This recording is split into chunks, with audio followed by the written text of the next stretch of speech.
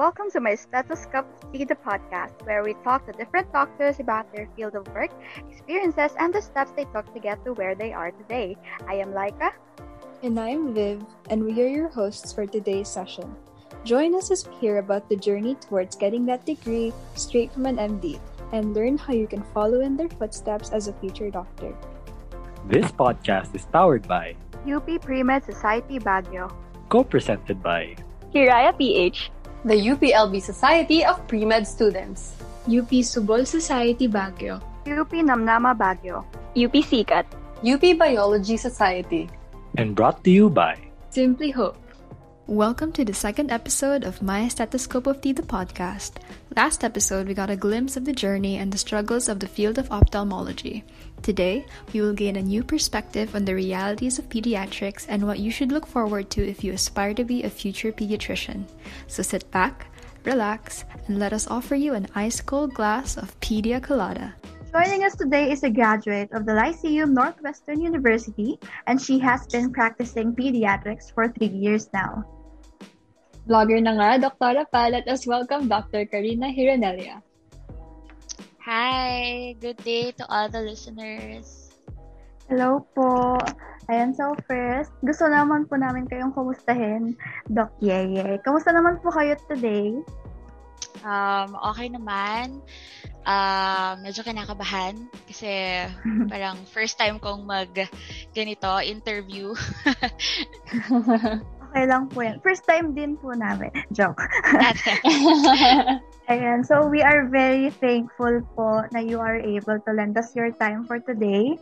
Kaya naman po, wala na po kaming patumpik-tumpik pa. We want to ask you the first question. I'm sure na you've heard this a lot of times na, pero we wanted to ask you pa rin. Why did you decide to become a doctor? Kasi nung bata ako, my parents kept motivating and encouraging me to become a doctor.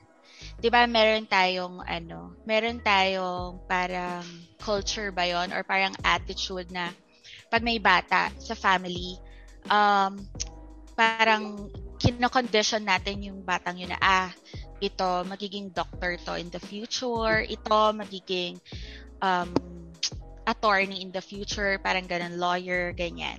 So, nung bata ako, parang sinabi sa akin na magiging doktor ako. So, doon nag-start. And then eventually,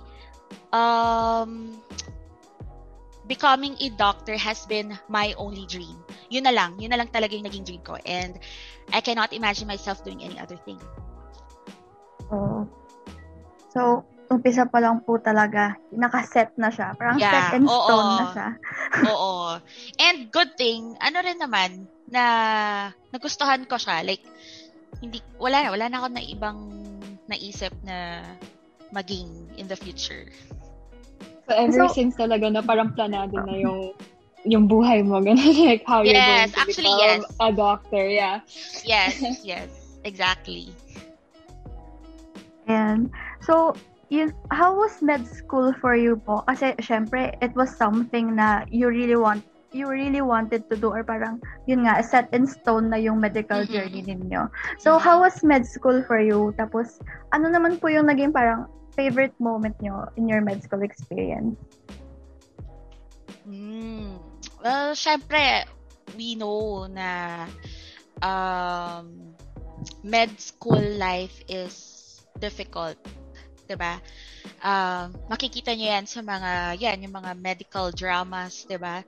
They give a glimpse of how yung life of a med student, ganyan.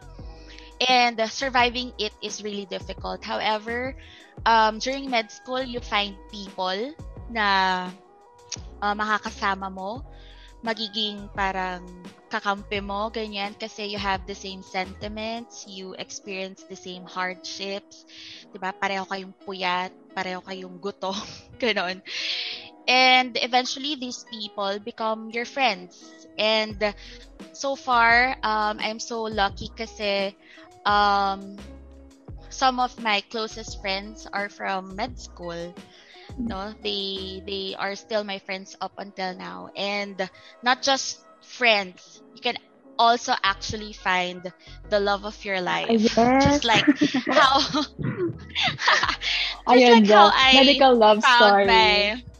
I actually met my fiance during med school, so I think those are my favorite experiences in med school. Sobrang Grabe. segue lang tayo into that. Okay. What was it like being, pareho kayong doctor, pareho kayong medical student? What was the relationship like? Diba? Lagi kayong busy, lagi kayong stress. Paano ba? Actually, for it was easy. Kasi we have the same interests na. Yung gusto ko kasi talaga is in a partner is someone na I can talk to, ganon. We have same likes, ganon. We have same interests, and we have good conversation. So siguro kaya talaga nag-click kami. Kasi we always talk. And I'm very lucky kasi despite the hectic schedule, ganyan, my fiance really parang ginawa niyang magaan for me. Everything from med school, clerkship, internship, residency.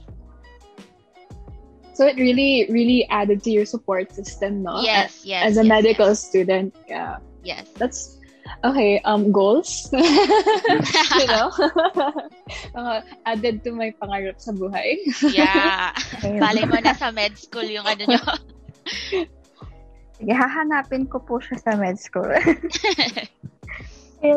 So, ayun. So, parang very eventful naman po pala yung med school life ninyo, Doc Yeye. Mm-hmm. So, you took your medical degree sa Lyceum Northwestern University, Yes. tama po ba? Yes, that's correct. Paano naman po yung school life ninyo there sa Lyceum? How was it? How was your experience? Lalo na rin na very eventful med school life. How was my experience sa school? Masaya. Pag ganun ba? Masaya naman siya. Nasa ano kasi kami, Lyceum is a provincial university. Madami kaming students. We were like 60 ba? Yeah, mga 60 kami doon. And we came from different universities nung pre-med.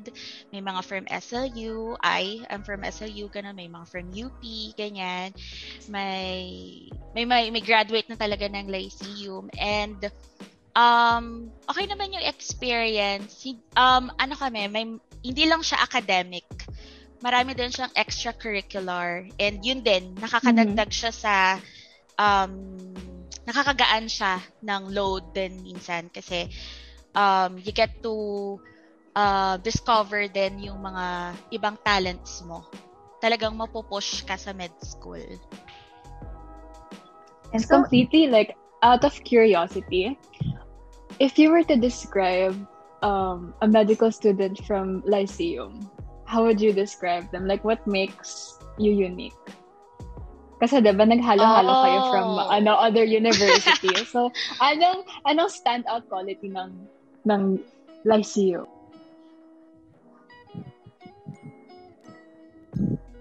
Paano ba? Ano kami?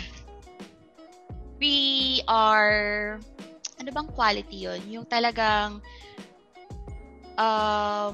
kasi nga we come from a provincial university. So for me, I don't know if I speak for myself, pero I think we need to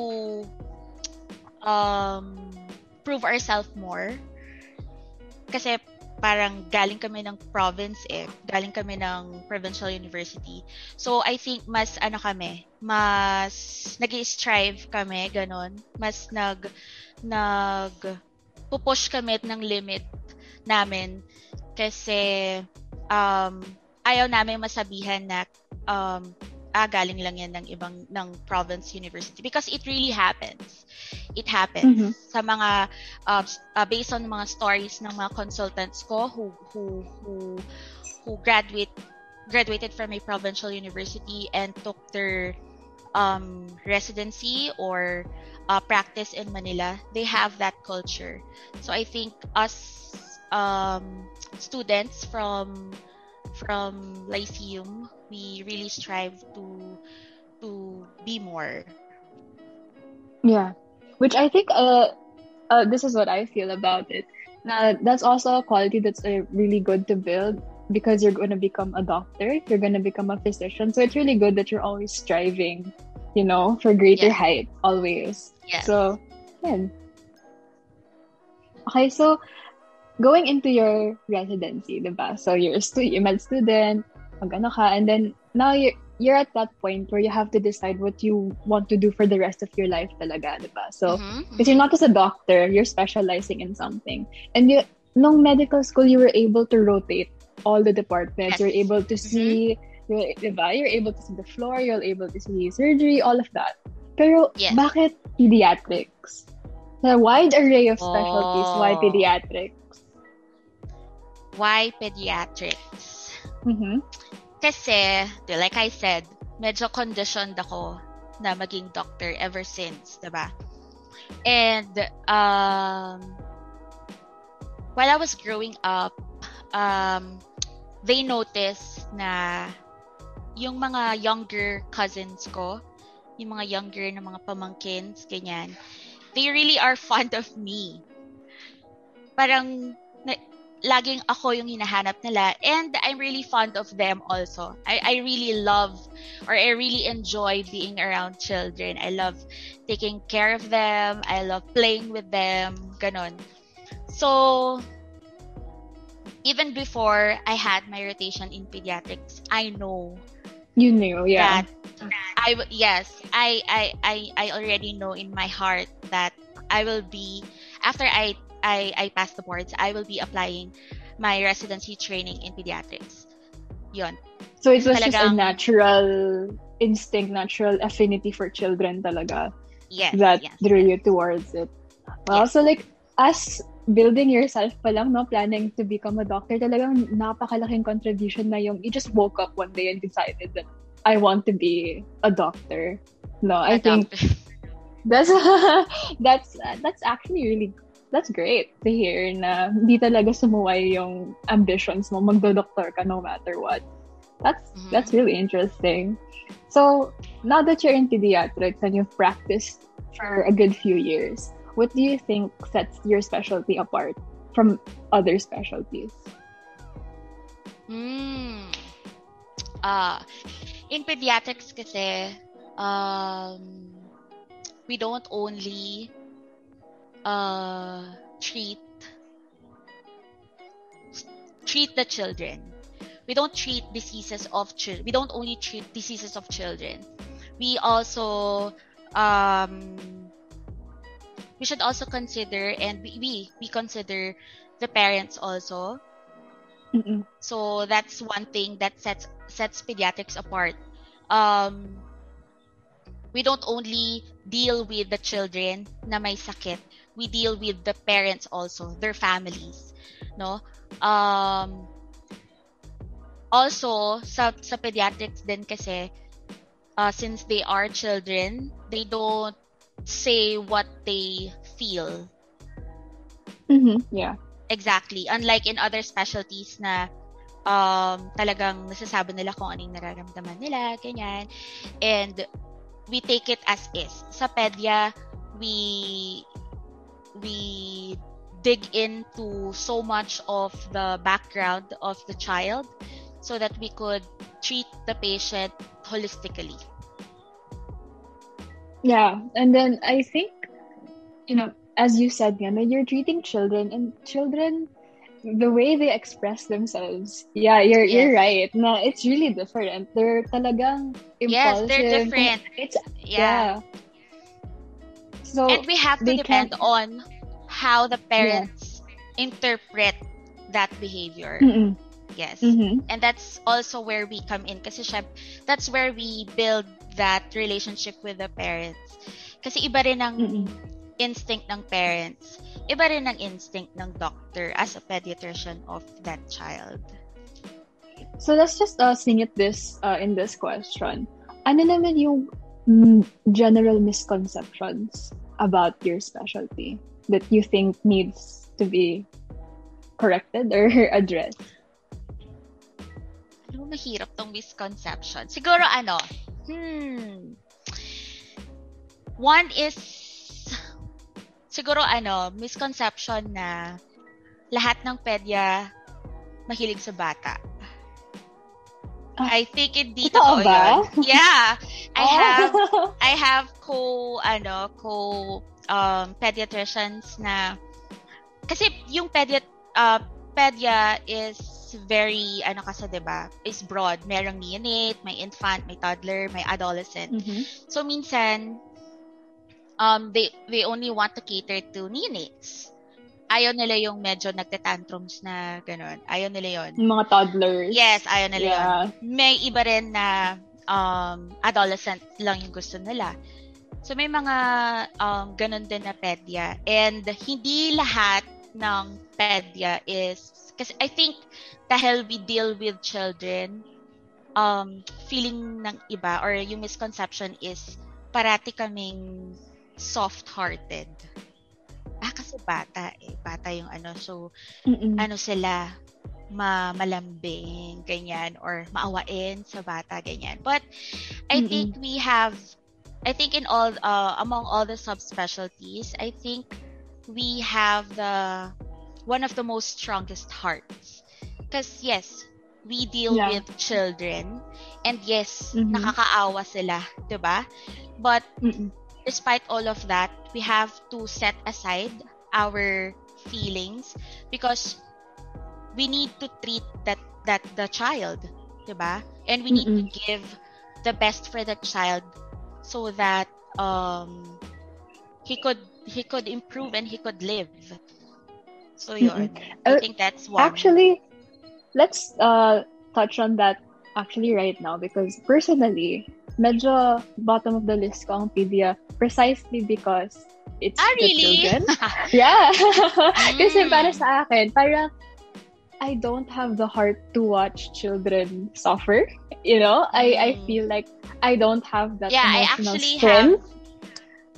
Yeah. So, like, super question lang, do you think na yung feelings na yun, yung pagiging soft-hearted, pagiging maawain masyado, do you think those are qualities that can be fixed during medical school, or do you think that emotional strength needs to be there already? Do you build that with experience? No, I think you have to build it with experience. Kasi, during my clerkship, whenever I see a child crying, I cry with them. I cry with the parents I cry with them whenever I assist my resident during intubation or during bagging of a patient, during resuscitation.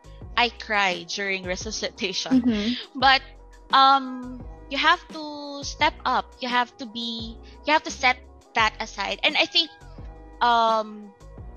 you have to make that as your strength. I think it will be your strength. Because if you don't have that, yung parang naaawa ka, hindi ba dapat, kasi naaawa ka dun sa patient, that's why you have to become better. Kasi you want that child to be discharged and be with his or her parents, and you have to become a better doctor. So that empathy is really necessary. And again, on strength, because I hearing you now, it's like, actually thinking about it, pedia needs to have, that an emotional strength. It's true. Yes. Because as you said, then it's not just the children, it's also the parents. Because I feel like, I'm ini-imagine ko lang na may papasok na pasyente, and then the parent is frantic. She's panicking. She doesn't know what to do, or she's scared for her kid. How do you deal with that? Kasi, it's one thing to see the child that's sick, but it's another thing to listen to the parent panic about their own children. So how do you approach that? When that happens, that's when I think that's also one of the best qualities that a pediatrician should have. A pediatrician should also be a good listener and a communicator. Kasi you have to appease the parents. You have to really explain to them what is happening. You have to explain to them what to expect, what is happening to their child para hindi sila ganon, hindi sila nagpapanic or hindi sila nagwawala kasi it really happens in the emergency room. So I think that's one thing na kailangan talagang maging quality rin ng pediatrician kasi yun nga, we need to appease and communicate very well with the parents.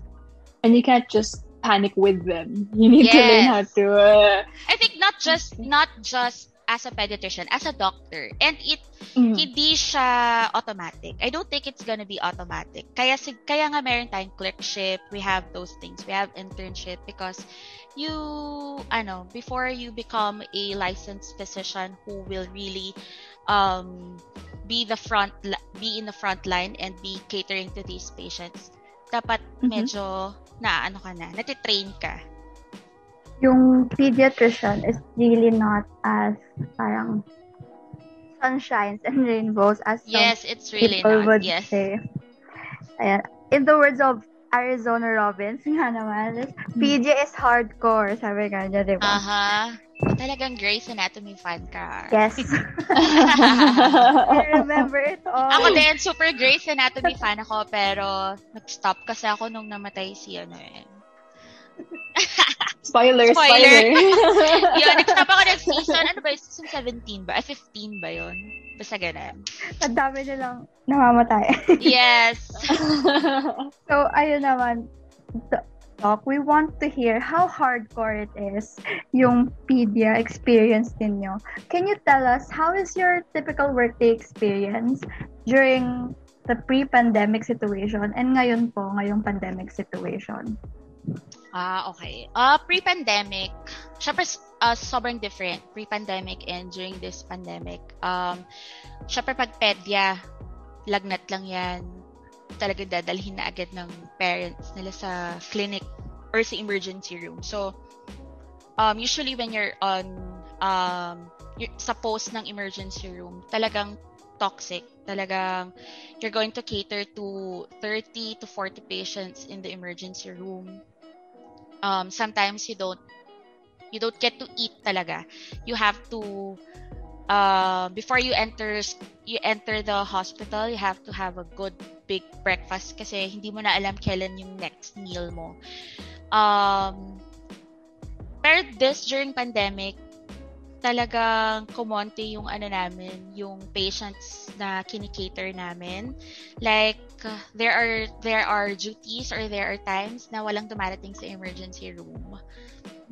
Yeah, as in walang dumarating sa emergency room. However, pag may dumating sa emergency room, critical na siya. Yeah, critical na siya. Like, the patient needs to be intubated, kailangan niya na ng airway management, ganyan. Kasi nga sa fear nila, because of their fear na hindi na magkaroon ng COVID, ganyan, they try to manage the child sa bahay or nadadala sa ibang hospital na hindi tertiary or kailangan kasi yung mas advanced yung treatment. So yun, different talaga yung pre-pandemic and during this pandemic. So would you say na yung patients that you've dealt with during this pandemic situation, parang mas heavier yung pagdi-deal sa kanila? Kasi yun nga pong kagaya ng sinabi niyo, they opted na wag silang dalhin muna due to the fear of being at risk sa COVID. So was it more difficult or parang mas overwhelming na i-handle yung patients during this pandemic? Yes, sometimes kasi parang kunwari simpleng LBM lang, ganon. Before, or simpleng cough lang. Simpleng cough lang. Before, parang in a span of parang 2 to 3 days, nadi-discharge na sila. Pero now, parang mas prolonged yung hospital stay nila, ganyan. Yun, so minsan nakakaano rin na may konti nga lang yung census namin, pero quality naman yung patients. So parang, it's scary rin po kasi children are in the vulnerable group. Tama po ba? So talagang you have to i-check yung lahat ng possible na pwedeng causes nung iniinda nila ngayong pandemic. Yes. And syempre ngayon, since pandemic nga, yung simpleng ubo, it's not before, parang pag simpleng ubo, parang ano lang, baka ubo lang, allergy lang, ganyan. Now, you have to be more aggressive, diba? You have to be one step ahead lagi. Kasi nga, because of the pandemic. Ayan. So very busy or parang very overwhelming yung a day in a pediatrics life.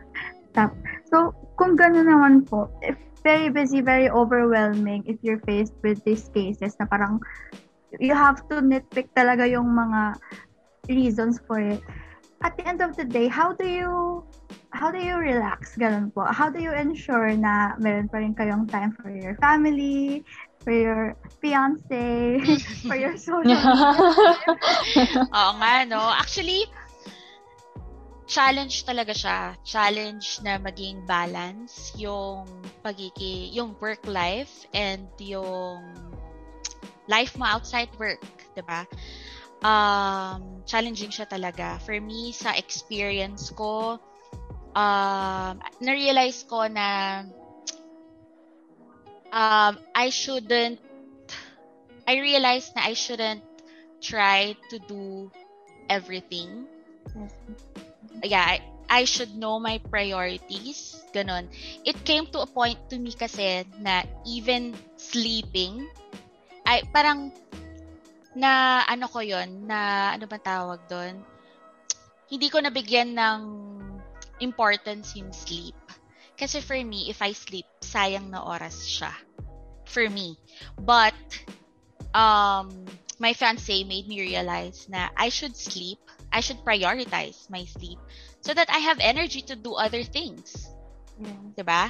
So, hindi ka nga natulog pero inaantok-antok ka naman sa hindi ka pala makapag-exercise, ganun, hindi ka makapag-vlog, ganyan, hindi ka makapag-isip ng ideas to post yung mga content mo, ganyan. So yun, I think you don't try to do everything all at once. You should know your priorities and just focus on them muna. Yeah, because you still have, I think you still have to remind yourself that you have a life outside of your career also. And you have to take care of that. Yeah, because I remember seeing a statistic that medyo mataas ang burnout rate talaga ng pediatricians. So I can only imagine that it is very hectic. It's like your specialty itself is already emotionally taxing. So, on top of that, yung physical labor mo pa. So, I'm not surprised na sometimes we forget na to take care of ourselves then. Put ourselves first. Yeah. Ayan. So, despite naman po yung all the pagiging hectic ng schedule, and parang every task seemingly is time demanding. Parang ang hirap na siyang i-arrange siguro po for yung parang hirap silang paglaanan ng certain time. So, kung ganun po yung case, parang you have to constantly remind yourself to keep doing the things for yourself na parang na wag i-compromise yung life ninyo outside of your career. Ano naman po yung experiences nyo inside your career na very memorable na parang, this is why I do this. Parang ganun po.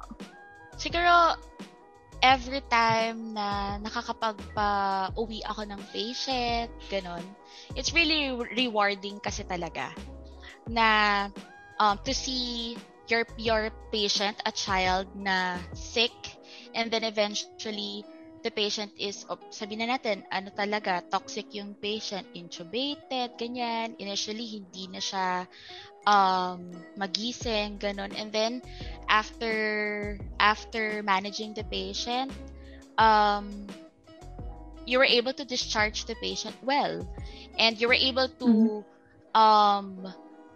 you parang naging may part ka, may ambag ka doon sa pag-extend nung life nung isang patient. Siguro yun yung mga memorable talaga na na masasabi ko. I think for everyone naman, yun lang man talaga yung goal ng ng the reason why you became yung essence talaga ng pagiging doctor. Yung fulfillment talaga during the Yes. So, those moments, those fulfilling moments, were there any times na you have also experienced a certain case na very unforgettable for you? Kunyari, your first case or your most fulfilling case. Can you tell us about that? For my most fulfilling case, I handled a newborn who had a congenital defect sa kanyang diaphragm. So, what happened is yung contents ng yung liver niya, yung intestines niya, pumapasok siya dun sa defect na yon. Pumupunta siya sa may lungs niya. So, naiipit yung lungs. So, the patient presented with difficulty of breathing, ganyan, na intubate siya, ganon. It's very fulfilling for me because mahirap siyang case. Yung mortality rate niya is still high up until now, and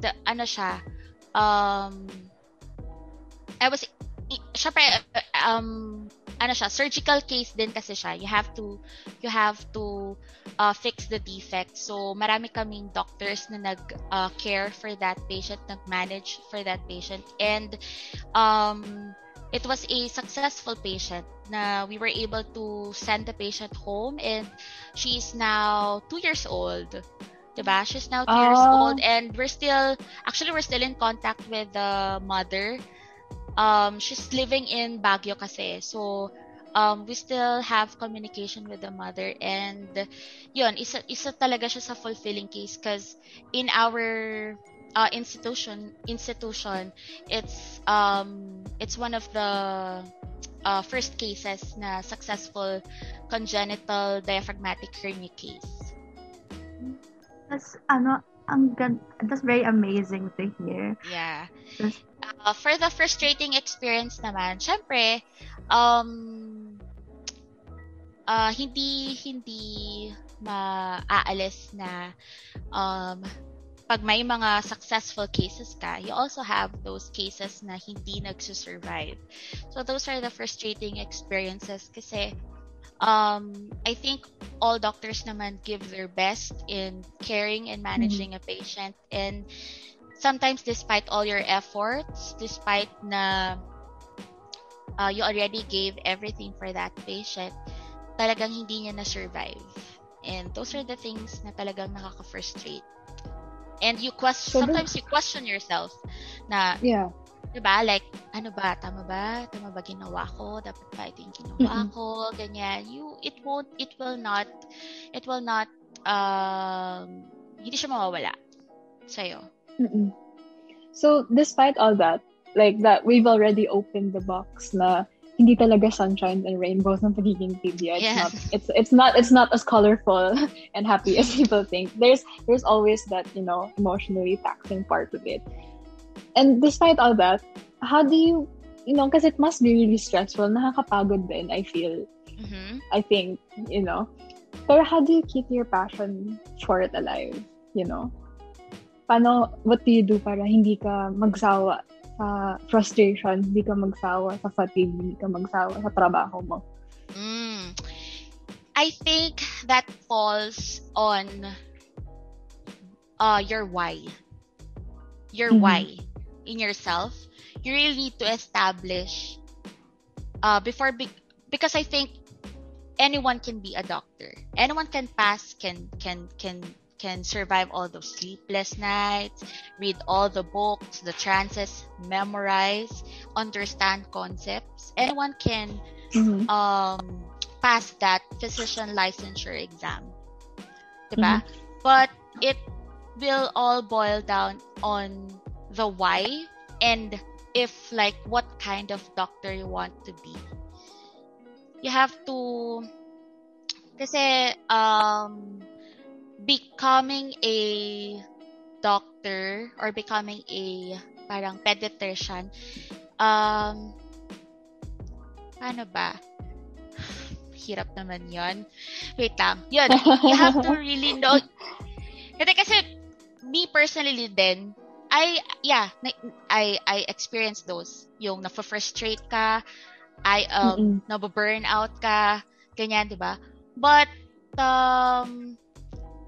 it's also the reason why, kahit despite all of those things, you still get up in the morning and still choose to be that doctor. Diba? You don't give up on it. It makes you fulfilled kasi talaga. It's a really different thing when a parent tells you like they're very thankful na you were there for their child, ganon. It's really rewarding. It's really something na every time I pray, I thank God na He is extending his healing. Parang I am His instrument. He made me as an instrument kasi it's really rewarding. It's really it's a different feeling for it. It was very nice to hear na anyone can be a doctor, but you really need to have your roots. Yes. You really have your to whys. Yes. It really played a big role, no? Yung talagang may natural affinity ka na kasi talaga sa yun na talaga eh. So, yun na talaga. Yun na talaga eh. Ito na yung future mo. I was born to be a pediatrician. Ayun, yeah. Oo, ganon. Ayun naman, ano naman yung gusto nyong sabihin for future doctors who want to specialize in pediatrics? How would you tell them na, here, this is your why. Your why are the kids. What do you want to say for aspiring pediatrician? Ano ba?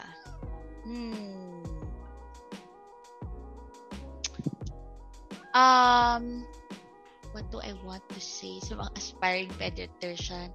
Siguro hindi lang sa aspiring, sa pagiging aspiring pediatrician,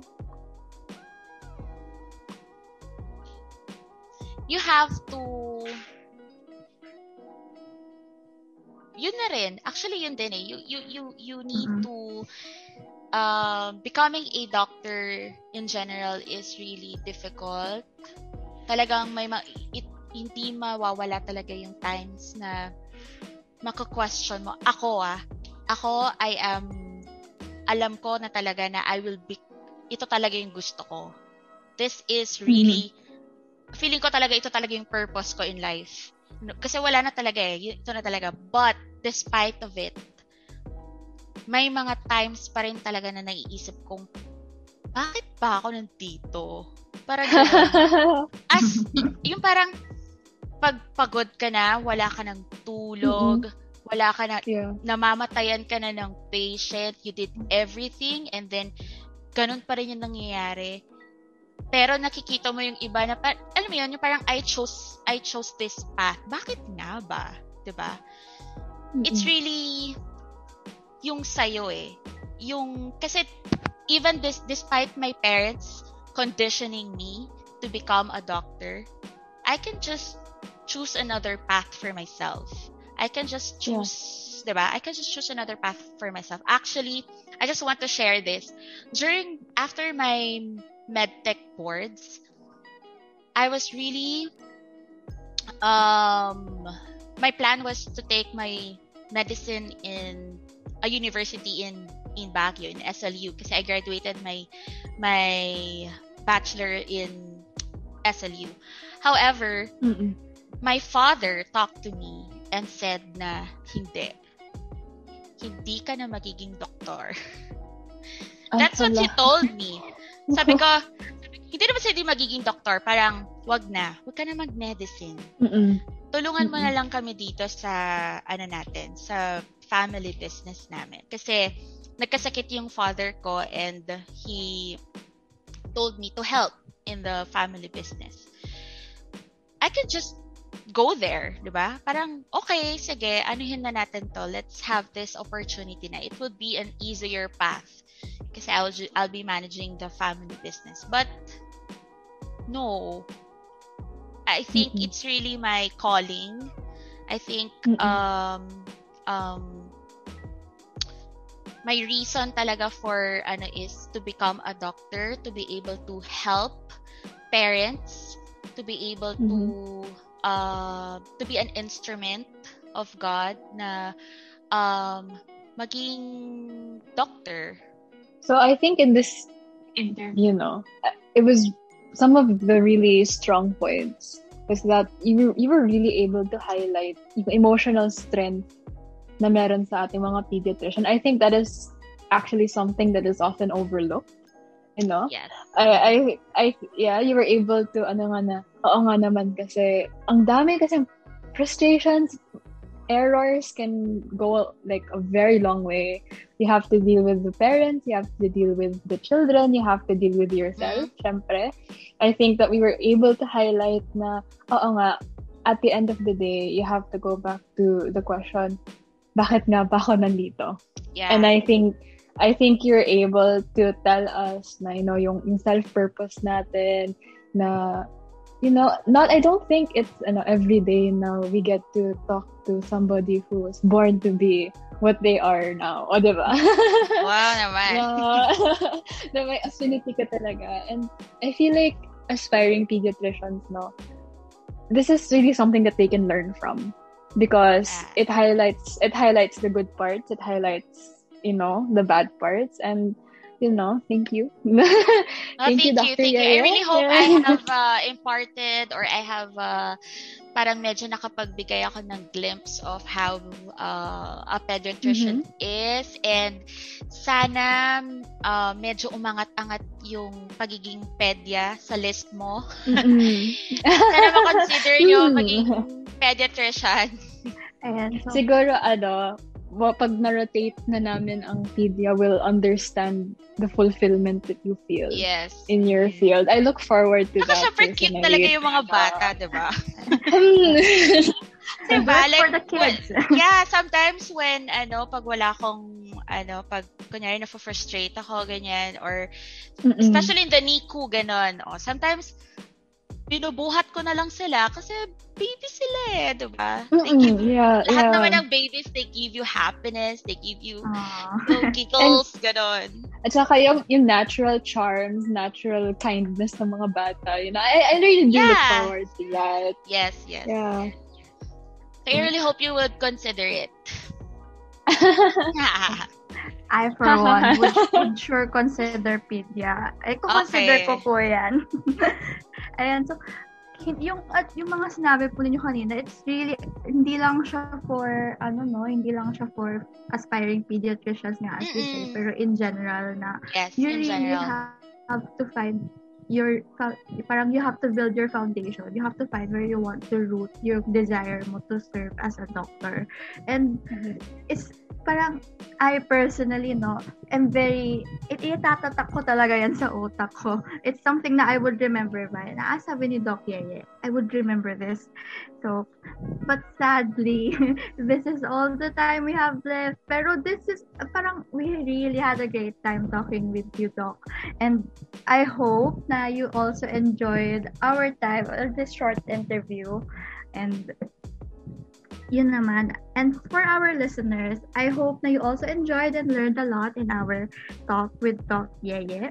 And this has been Laika and Viv. And thank you for joining us today in our episode of My Stethoscope of Tea, the podcast. So there we have it, folks. I kid you not, pediatrics really is a hardcore specialty. So don't forget to like and share this podcast to your friends to add pediatrics to their list of specialties to choose from in the future. This has been My Stethoscope of Tea, the podcast, and see you on our next episode. My Stethoscope of Tea, the podcast is powered by UP Pre-Med Society Baguio. Co-presented by Kiraya PH. the UPLB Society of Pre-Med Students, UP Subol Society Baguio, UP Namnama Baguio, UP SICAT, UP Biology Society, and brought to you by Simply Hope,